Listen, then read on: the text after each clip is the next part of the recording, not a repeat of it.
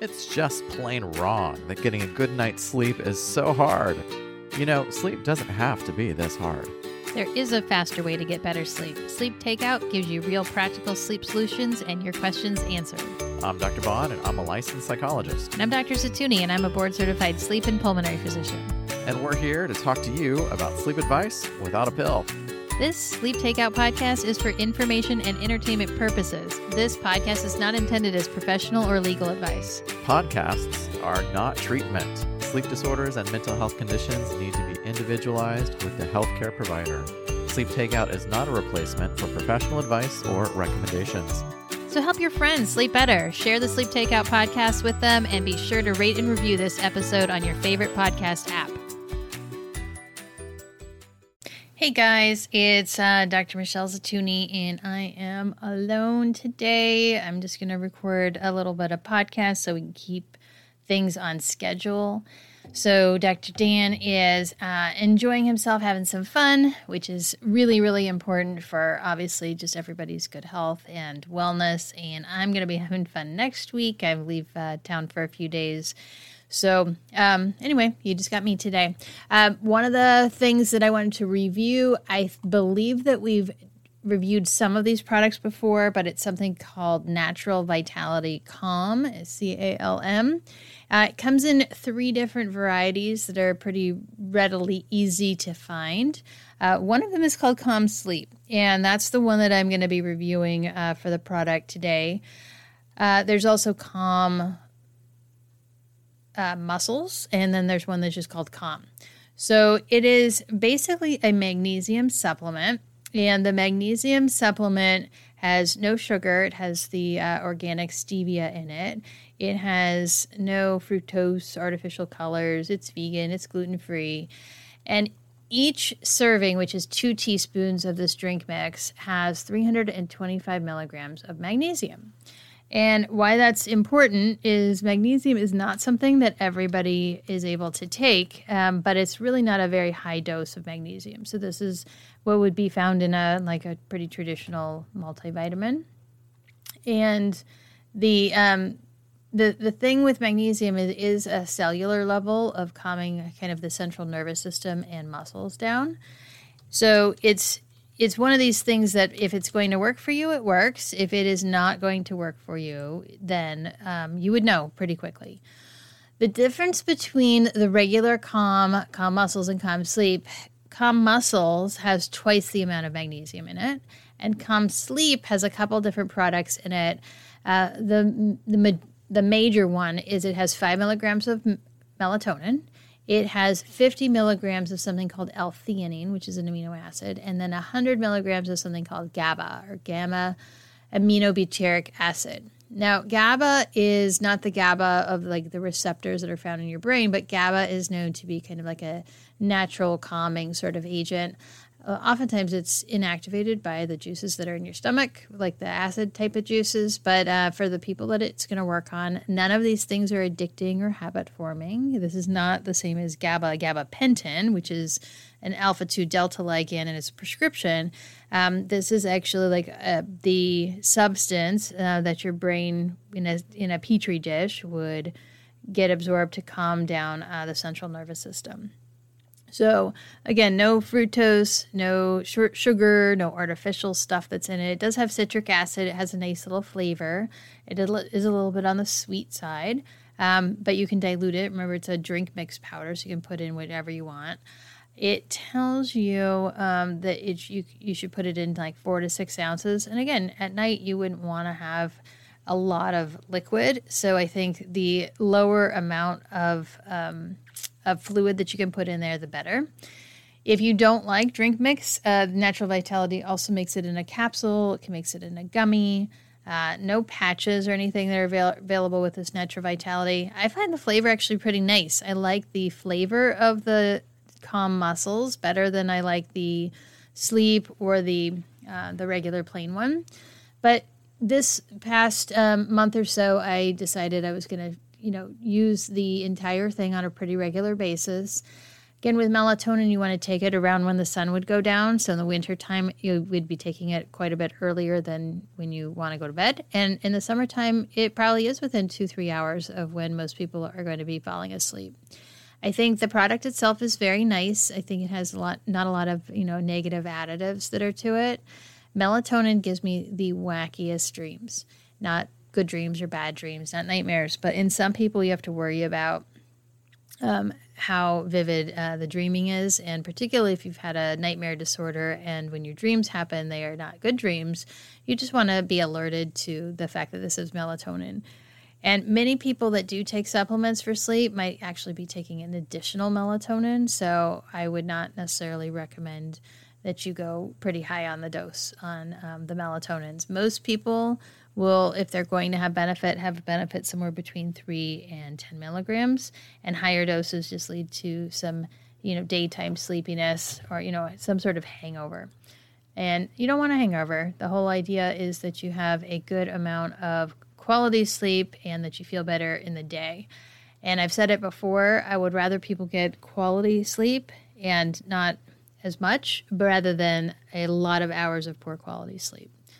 So that's a product. It's Natural Vitality. I'll put it in the notes for the show. And this one is particularly the Natural Vitality Sleep Drink Mix. And again, if you don't like the drink mix, there's gummy, there's a capsule. They have not sponsored us, but I actually wouldn't mind if this company did end up sponsoring us, because I think they do make a really nice quality product that if it works for you, it's a really safe thing to do to continue. Okay, with that being said, it's always really not pleasant to be on my own and not see Dr. Dan, but I know that we will be recording again soon together, and it always makes it that much better. One of the things that I wanted to talk about today, and it's ironic that we might, have just me talking about it, is what happens when the person that you are going to be, dealing with some of your sleep issues and lives in your house and maybe sleeps in your bed. What if that person is really the cause for disruption, and you almost, feel like you sleep better when you don't have another person to contend with? So this is something that I wanted to get his opinion on, because a lot of the things that we'll talk about end up being a little bit behavioral. But it's really important to know that the person that sleeps in your bed or is sleeping in your house may be the problem when you are having sleep difficulties. So let me give you a good example. So let's say you have a spouse, and the spouse is a night person. And so that person ends up wanting to either watch TV or go to bed later, or have activities, maybe a card game or something at night. And all of a sudden, you're really winding down and ready to go to bed, and this person is nowhere near ready to go to sleep. So you end up either staying up later than you would, maybe having like food at night, or maybe doing something a little bit more like a wake-up promoting activity. Maybe it's, again, the card game, or exercising, going to the gym, any of these things. So you're ready to go to sleep, and now you have changed your natural type of habits and kind of, I guess, derailed your improving your sleep habits because you're trying to accommodate for someone else's sleep issues. So what ends up happening is you go to bed later, preset, your body may be getting up earlier in general, even if you go to bed later, and then now you have been experiencing sleep deprivation. On the flip side is, let's say you don't end up doing that activity with the other person, and then the person is now harboring some resentment or some guilt and wondering why you don't want to do the activities that that person does. So these are important things to think about, is because just like if it was an exercise goal or a nutrition goal, you don't have to be on the same page as your housemate or your bed partner or your spouse in order for you to improve your sleep. So I'm going to give you a couple quick ideas or some tips to work on. The first, and this is just probably goes without saying, but I'm going to say it anyway, is you need to make sure that you speak up. And if you are trying to work on some sleep habits, you need to at least identify what those habits are so that you can explain them to the other person. So it may go a little bit like this. I'm really having trouble getting my brain to turn off to go to sleep at night. And I would really like to work on like a wind down routine a couple hours before I go to bed where I don't get any new information and I'm not going to, be watching television or being up. And my choice is going to be to read a book in another area of the house. And that's going to be how I wind down. I really don't want to rehash my day. I don't want to be watching television. And you just put that out there. And if you get back from that other person, oh, well, I'm glad that you told me so I won't feel that you just don't want to hang out. I'm glad that you really want to help improve yourself in terms of your sleep habits. And it's important to be on that same page with the other person. If the person does not meet those goals with you, if they say, oh, well, I'm sorry, this is my only time that I get to relax and this is the time that I want to watch television, then what you're going to have to do is say, okay, I really appreciate that, but I'm just going to let you know, maybe let's do this as a trial. And you don't have to not turn on the TV yourself. Don't expect that other person to want to have those habits or behaviors. I mean, they biologically are not you. And they also may be at a different spot in terms of what they want to improve with their health and their wellness. So that might now require you to have an eye mask or headphones or earplugs so that you're able to do that kind of non-stimulating activity and not be disrupted by the other person's noise from the television or something that they're doing. So the other part of improving sleep is we talked about a quiet and cool room. We've also talked a lot about making sure that there's not extra things in the bedroom. If the behaviors that are going on really are, you're finding it's disruptive to you, then you really want to address what those are.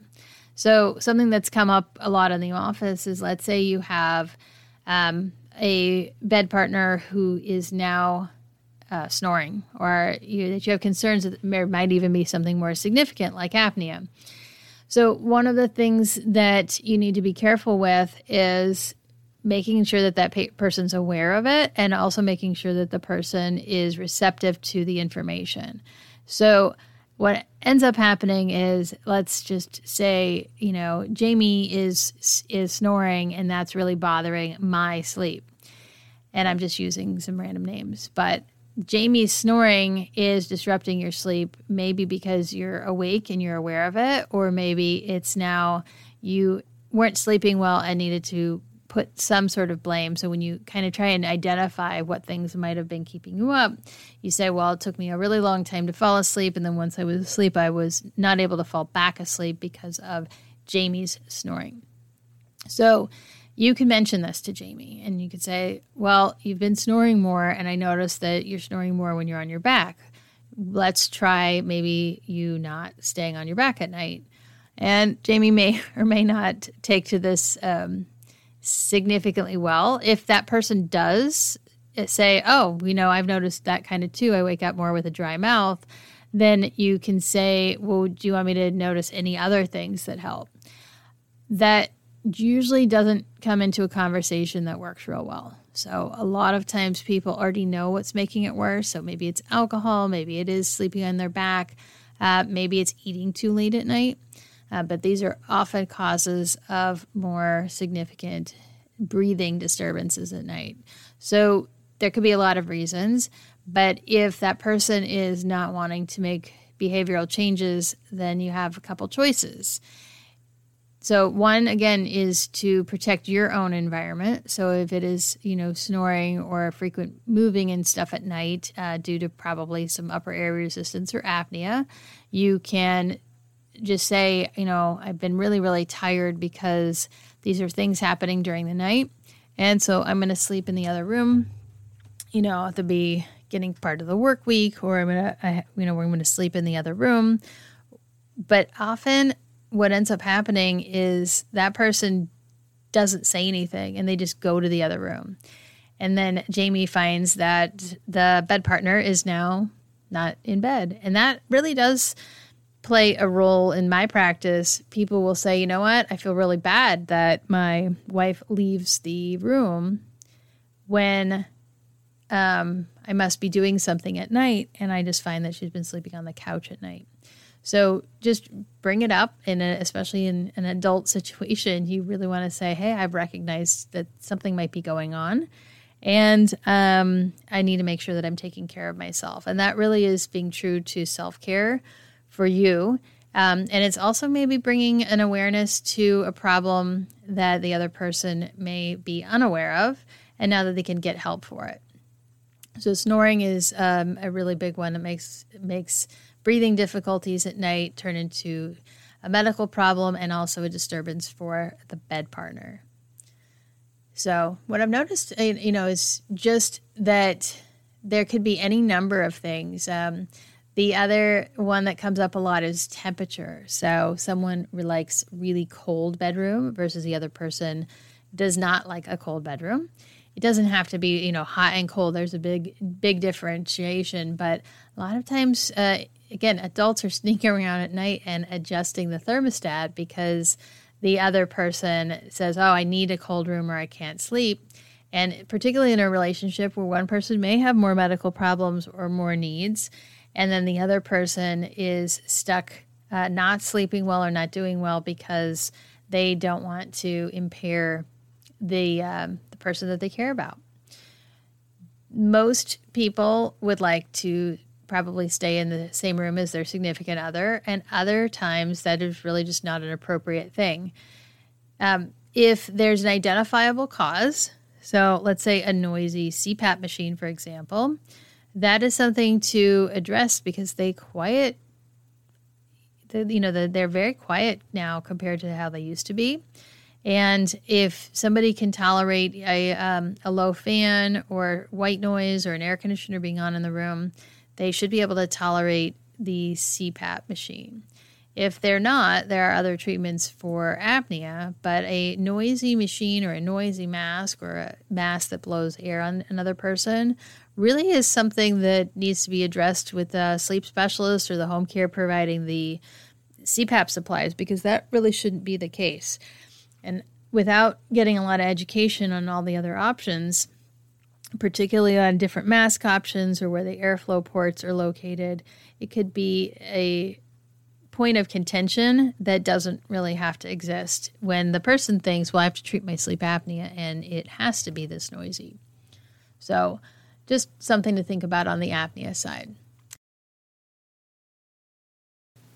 So switching gears a little bit is recognizing how important it is to have open communication, particularly with a bedtime routine.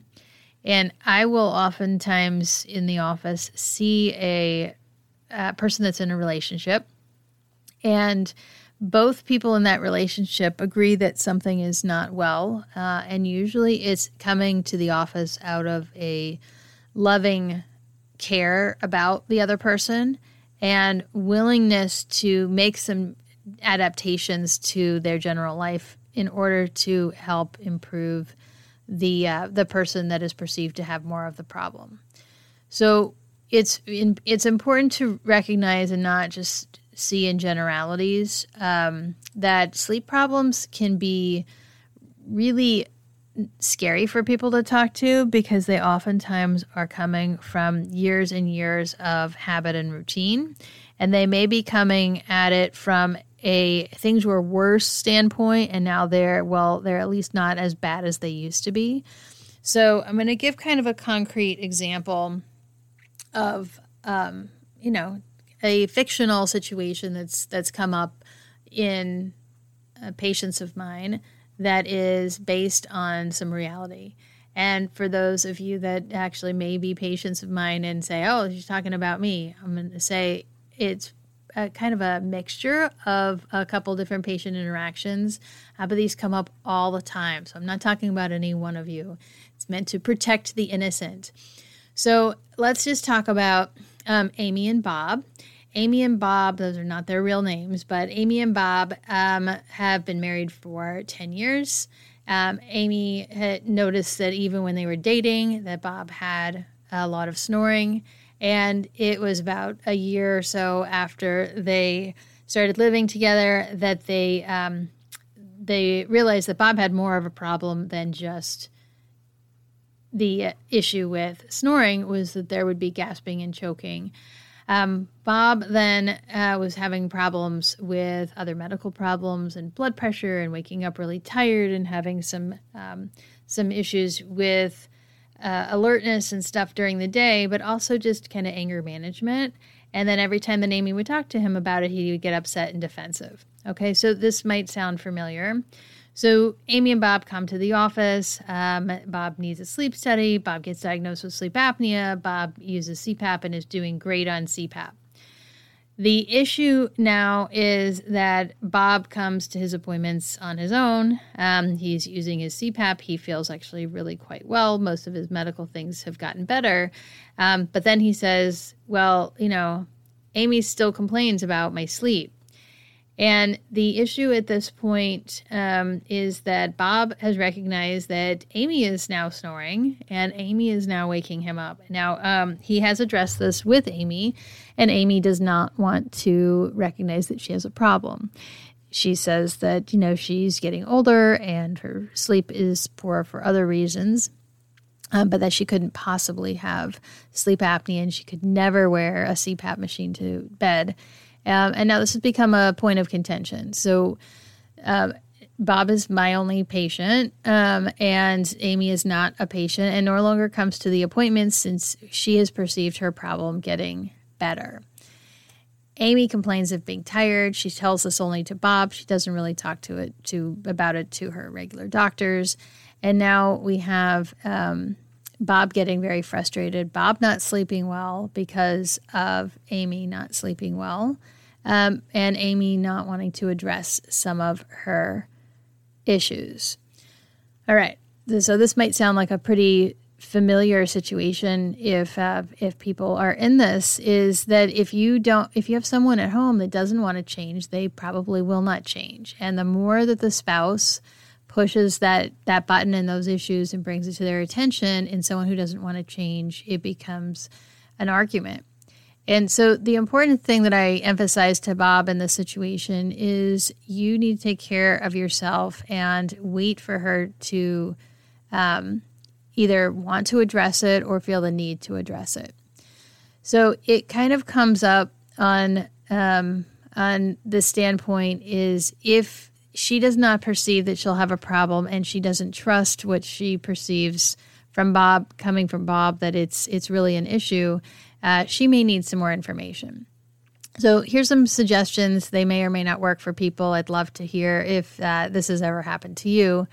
But one of the things is there's devices like, Apple type of products and Snore type of apps that can record your oxygen, your heart rate, and noise. And so it may be helpful to just say, you know what, I have this app, I want to record myself, and hey, do you want to try it? It's kind of really interesting information. The other thing is not necessarily addressing it with friends, but if it's come up where you have mutual friends, if they are, staying with another family member or a friend that brings it up to them, then oftentimes it is a little bit better perceived and taken care of. So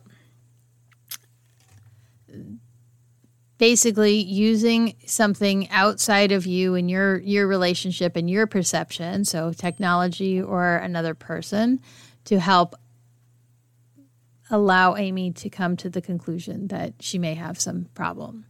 Number two thing is still coming at it from a place of love and friendship and saying, you know what, I really notice that you haven't been sleeping well. Is there anything that I can do?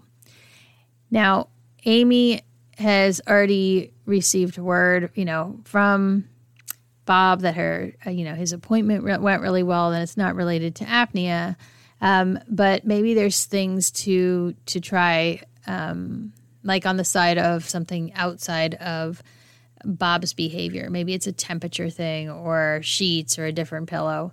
So these may be things that Amy now can start crossing off her list.